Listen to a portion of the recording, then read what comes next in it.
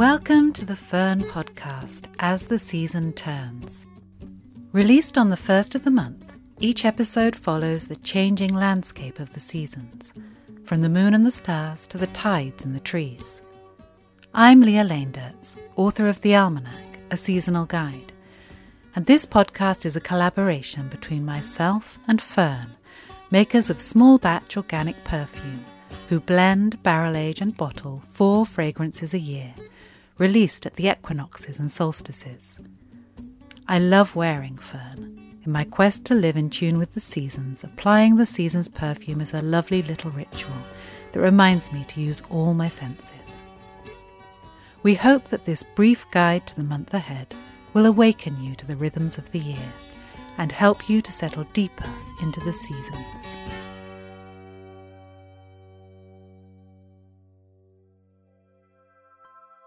The sunrise. On September the 1st, sunrise is at 6:17 a.m. in Inverness and 6:33 a.m. in Padstow. Mornings are drawing in. Nights are lasting longer. September the 19th is Ganesh Chaturthi, the Hindu celebration of the birth of Ganesh. And there is a very famous story about Ganesh and the moon, which may well have occurred in the early hours of the morning after a long night of celebrations, not long before dawn. The benevolent, wise, elephant-headed god Ganesh had a terrible sweet tooth. One year on his birthday, his devotees plied him with his favourite sweet, modak, a delicious coconut and jaggery-filled dumpling. Ganesh could not resist. He ate and ate until his belly was even fuller and rounder than it normally was, and that was going some. Finally he waddled off slowly through the night, with more modak gathered up in his clothes.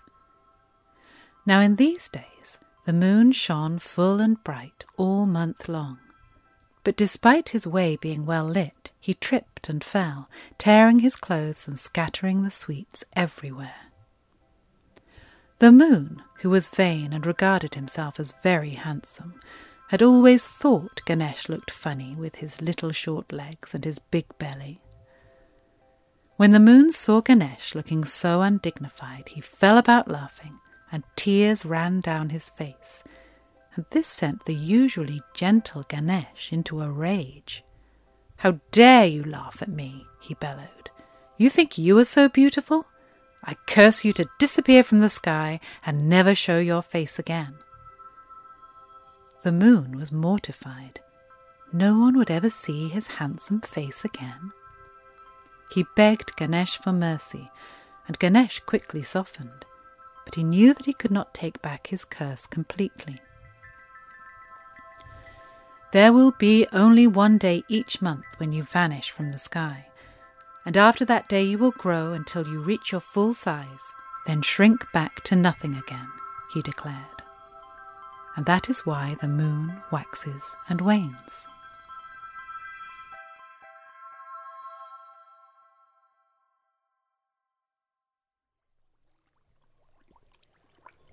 In the pond. The last days of summer are here, and on the pond it may seem as if not that much has changed. Foliage is still lush. Brook lime, water forget-me-not and duckweed almost cover the pond, and there are even a few water lilies blooming. But the energy has changed and it is quiet on the pond, with breeding activity over.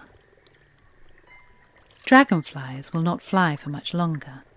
Having completed their life cycle, the adults will die when the weather turns colder. Most of the eggs that they have laid on the water have sunk into the mud at the bottom of the pond, and now enter diapause, a state of suspension in which they will stop developing. Some will hatch and overwinter as larvae. But food is scarce in winter, and they are vulnerable to starvation or predation. While toads make their migrations to the pond in spring, newts do it this month. These are the newts that have just reached sexual maturity. They have been living on land, under rocks and in log piles, and have been eating slugs, worms and insects since crawling from the pond up to 7 years previously. Incredibly sensitive and picky, they are able to sniff out and avoid ponds containing fish, while choosing those with the perfect acidity levels to give their offspring the best chance of success. They will overwinter in the pond, ready to breed next spring and summer. Around the pond, the first twinges of gold are coming into the leaves. Meadow brown butterflies settle and sun themselves, but they too will not be around for much longer. The first daddy longlegs are flitting around in the late summer sun. Wasps have been expelled from their nests by their queens as they prepare to overwinter, and they will soon die when the weather chills. But for now they search for sweetness in the garden's fallen fruits. The grass is long, the wildflowers are seeding, and birds, hedgehogs, mice and voles gorge on them and drink from the edges of the pond, their footprints left in the mud at the edges. In their various ways, every creature is now preparing for the colder months ahead.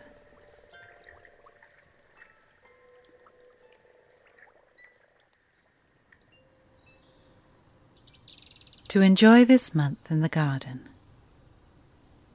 Ornamental: dahlias, Michaelmas daisies, verbena, sunflowers, gladioli, spindle, scabious, echinacea, helenium, rudbeckia, phlox, cistus, autumn crocuses, crabapples, cyclamen, crocosmia, cannas, ornamental grass flower plumes. Edible: blackberries, apples, pears, figs, damsons, loganberries, autumn raspberries, plums, red currants, tomatoes, aubergines, courgettes, chilies, peppers, sweet corn, melons, pumpkins, winter squashes, main crop potatoes, kale, thyme, mint, dill, oregano, marjoram, cobnuts, hazelnuts, walnuts, wild damsons.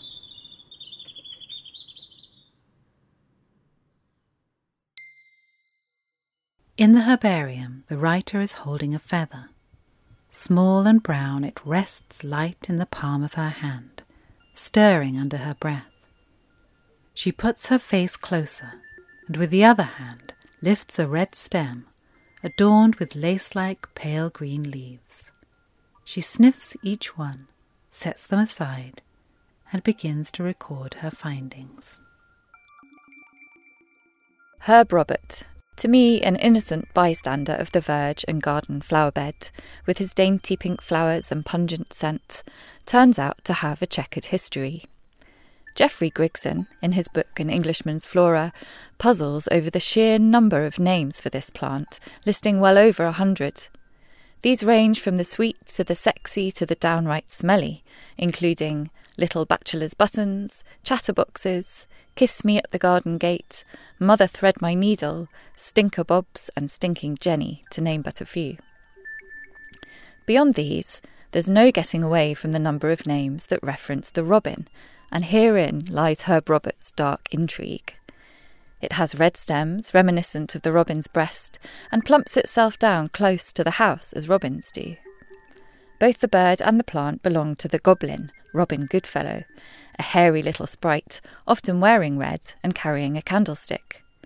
The plant's hairy seed pod completes the set of features in common, shaped as a bulb holding aloft a narrow stem with a red tip like a flame. Robin Goodfellow is not the most friendly of the house-haunting spirits, unless you leave him a dish of cream, and his unlucky nature extends to the red-breasted birds.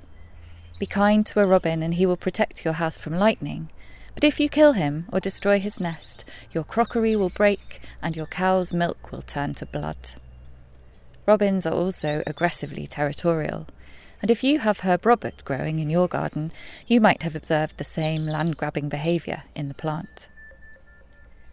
The most striking complaint about Herb Robert in old herbals such as Gerard's is that it has a most loathsome, stinking smell. I don't agree, since the scent of the plant trodden underfoot is as nostalgic to me as that of mown grass or the melancholy wood pigeon singing, "I love you, I do."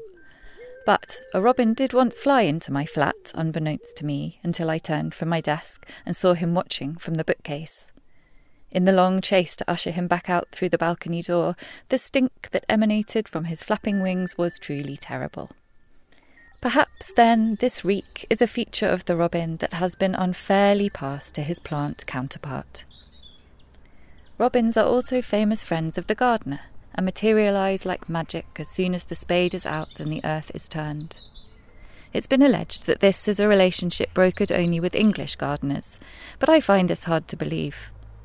It's certainly true that, earth turned or left to harden, Herb Robert will find a way to accompany you about your garden, brightening shady corners and sending up a scented reminder of his presence should you brush past him unawares.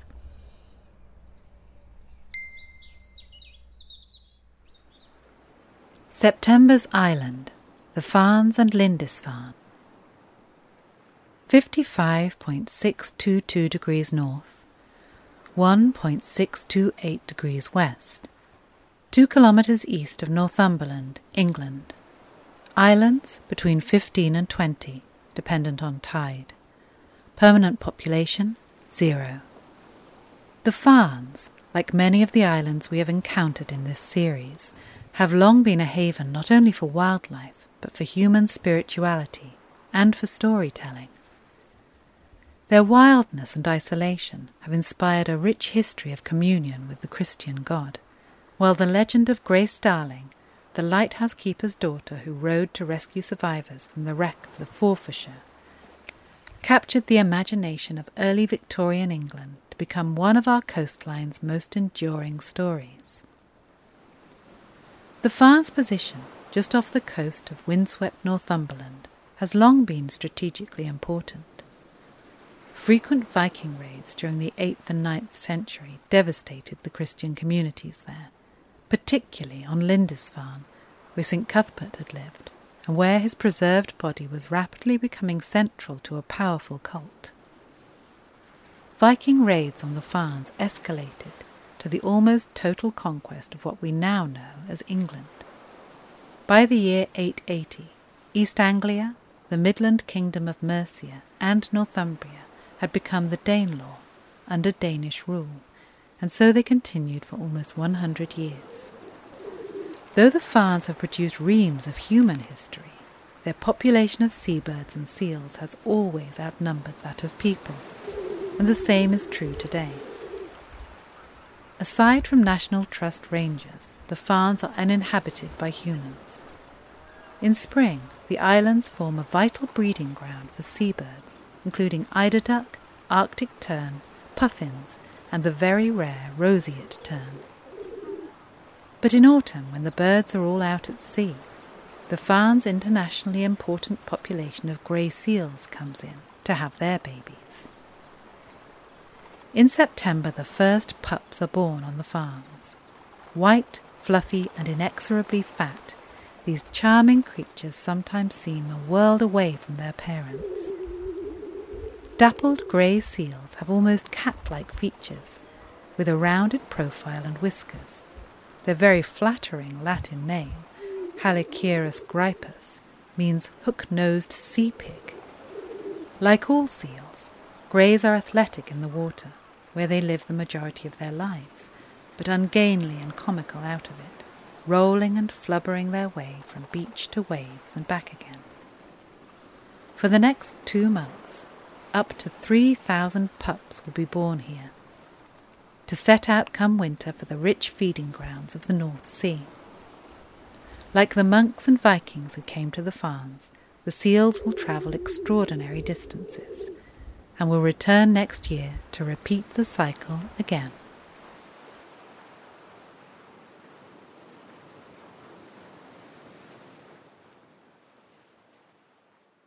Some ways to mark the autumn equinox.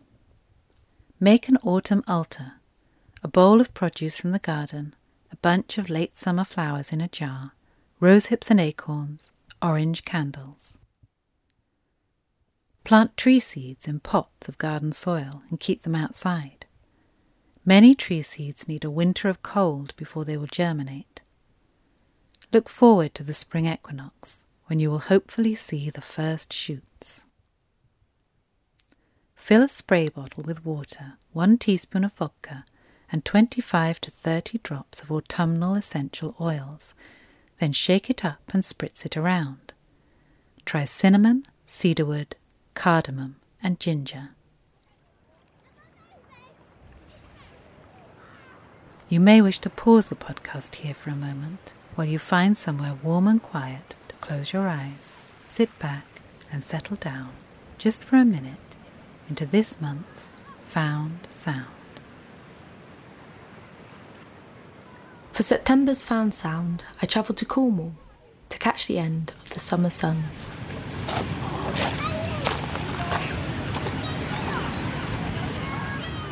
After something of a soggy summer, it's no wonder people have come in droves to enjoy a cloud-dappled afternoon at the beach in Bude, a seaside town in the northeast of Cornwall.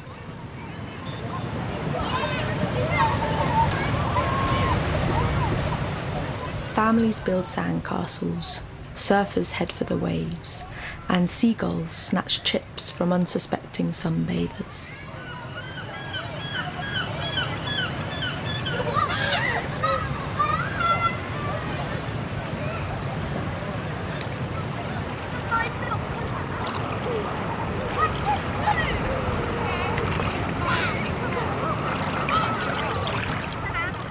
As the day draws to a close, those of us who stick around long enough bask in the golden light of the setting sun.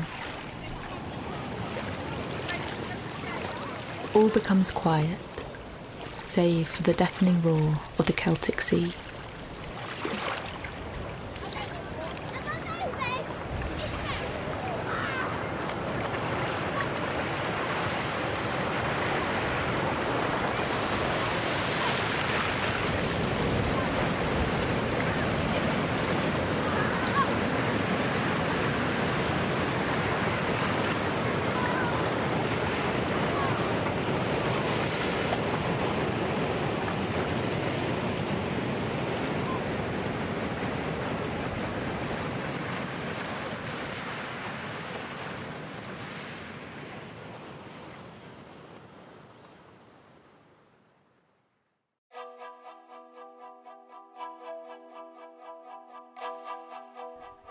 September's perfume ingredient, orris. Orris is one of perfume's rarest and most miraculous ingredients. Made from the dried, powdered and distilled roots of bearded iris, the rich and distinctive scent of orris, velvety, suede-like, a hint of violet, something of milk and earth, connects us with the global history of perfumery. From ancient Japan, where roots were hung up in houses to ward off evil spirits, to Egypt, to Greece and Rome, to medieval Florence, where the iris fluttered on the city's coat of arms, iris remains potent, both in myth and reality. Part of this ingredient's mystique comes from how it's made. Far from the clinical setting of the lab, where most modern fragrances are synthesized, bearded iris is deeply rooted in the soil in which it's grown and intimately connected to the people who tend it. After 3 to 4 years of flowering, the roots are dug up by hand. Scentless, they must now be matured for another several years. Once mature, the roots are powdered, ready to use. This powder has many uses. It forms part of the base for potpourri, and is a key ingredient in Ras Al Hanout, the world's most complex spice mix. It has anti-inflammatory properties, and as such has long been used in aromatherapies and traditional medicines. For fragrance, the powder is mixed with water and distilled by steam to produce a semi-solid oil, sometimes known delightfully as orris butter. Ffern's forthcoming Autumn 23 fragrance, a collaboration with chef and farmer Julius Roberts, is their first to feature orris, in a special accord inspired by the scent of a fig tree on Julius's Dorset farm. To sign up to the waiting list for this exciting new fragrance, visit ffern.co.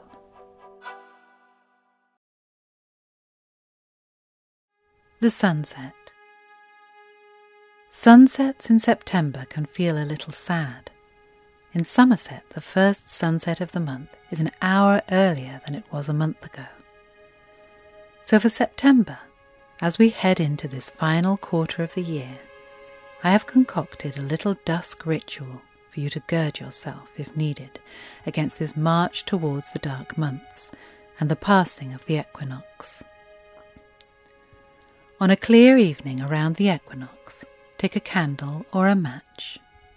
Go outside, perhaps up high or in the open, somewhere you can watch the sun go down. But if you're hemmed in by trees or houses, that's fine too. Just try to find a patch of sunlight to follow as it shrinks. Watch the sunset, admire its colours, so glorious and golden in early autumn, and let yourself relax. You could give yourself 5 or 15 or 50 minutes, whatever you like. Absorb the warmth of the sun. Breathe it in. Try not to take photos. This is a different kind of magic. But once the sun has dipped below the horizon, or your patch of light has vanished, gather up that warmth, that light, those colours. Feel them in your chest and arms and fingertips. Now light up your match or candle. Watch it glow. Imagine the sun flowing into it. Feel its warmth on your face and hands. You can do this as many times as you like, both now and in the months to come. Turn on a light. Feel the promise of the returning sun. A little incantation to carry you through as we step out towards the winter solstice. A reminder that though we are far away now, our hemisphere will tip back towards the light.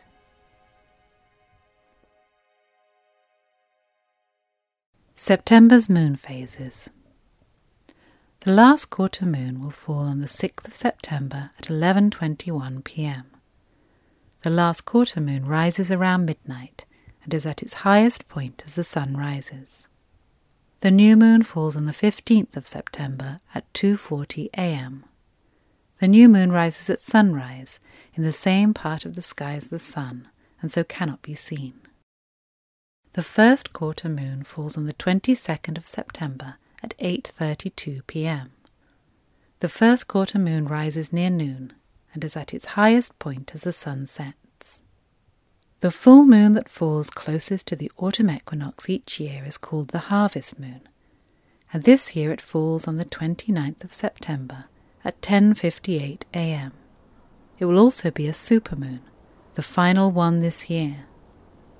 The full moon rises near sunset, opposite the sun, so in the east as the sun sets in the west.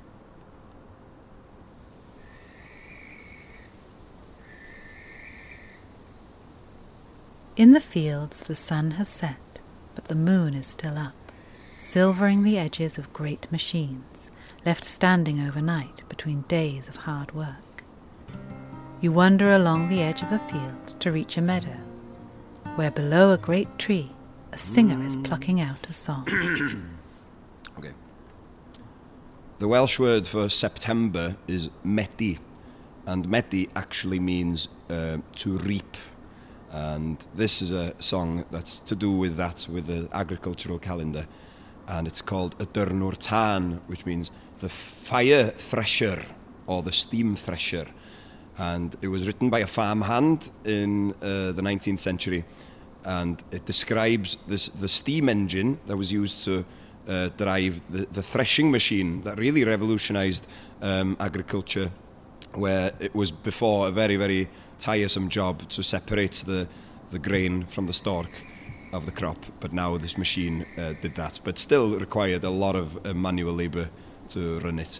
And the song describes this very exciting day when the steam thresher comes to the farm, and a lot of people there working hard, but then they have a big feast at the end of the day. So yes, y dyrnwr tân, the fire thresher.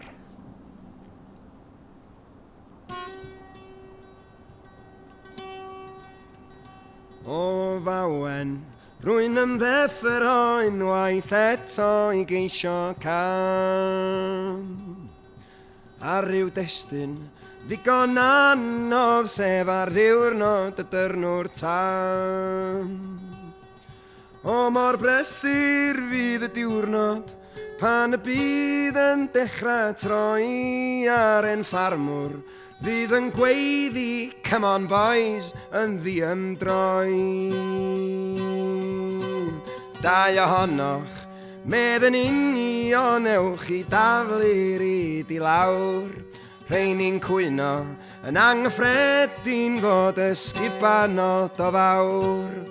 Rhaid cael 2 neu 3 o ddynion, lled ryw gryfion at y gwellt, pan y bydd yn dechrau chwrni fydd fforchedia fel mellt.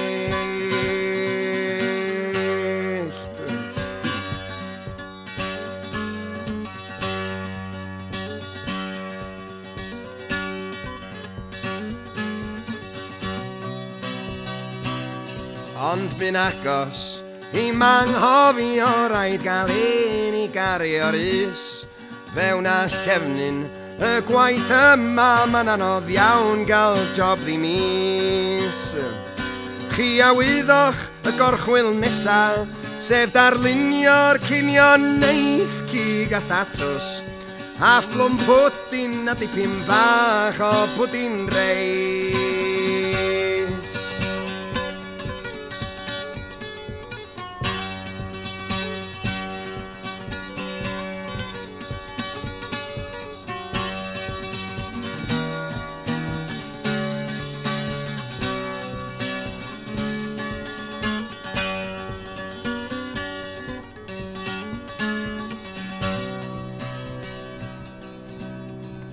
Ar ôl gorffan, yr oll wledda nad ydyw hyn ond lo. Do fe welais, lawer llencyn ar ôl bwyta'n rhwbio I fo. Wedi gorffan yr oll helynt, gwelir pawb yn mynd dra chefn tuag adra, yn flinedig pawb a'i bicwach ar ei gefn. Wedi gorffan yr oll helynt, gwelir pawb yn mynd dra chefn tuag adra, yn flinedig pawb a'i bicwach ar ei gefn.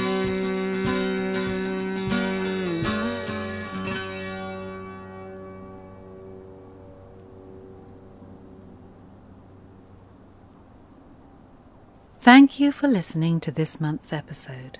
Please do like and subscribe. All episodes are released on the 1st of each month. I'm Lia Leendertz, and if you enjoyed this podcast, you will also enjoy my book, The Almanac, A Seasonal Guide to 2024, which has just been published. This year's theme is the garden. As the Season Turns is produced by Geoff Bird and researched by Catriona Bolt. In addition to my own contributions, Zoe Gilbert, author of Mischief Acts, wrote and read the herbarium. The folk song was played by Welsh musician Gwilym Bowen Rhys, who also provided music for the intro. Alice Boyd is the sound recordist and designer who is travelling the UK through the year to make field recordings for each month's found sounds. This podcast has been created by Ffern. Ffern is an organic fragrance maker based in Somerset. Working with the rhythms of the seasons, they blend, barrel age and bottle 4 fragrances a year. Each fragrance is made to order for the names on the Ffern production ledger. To join the ledger and find out more, visit www.ffern.co or visit the link in the podcast description.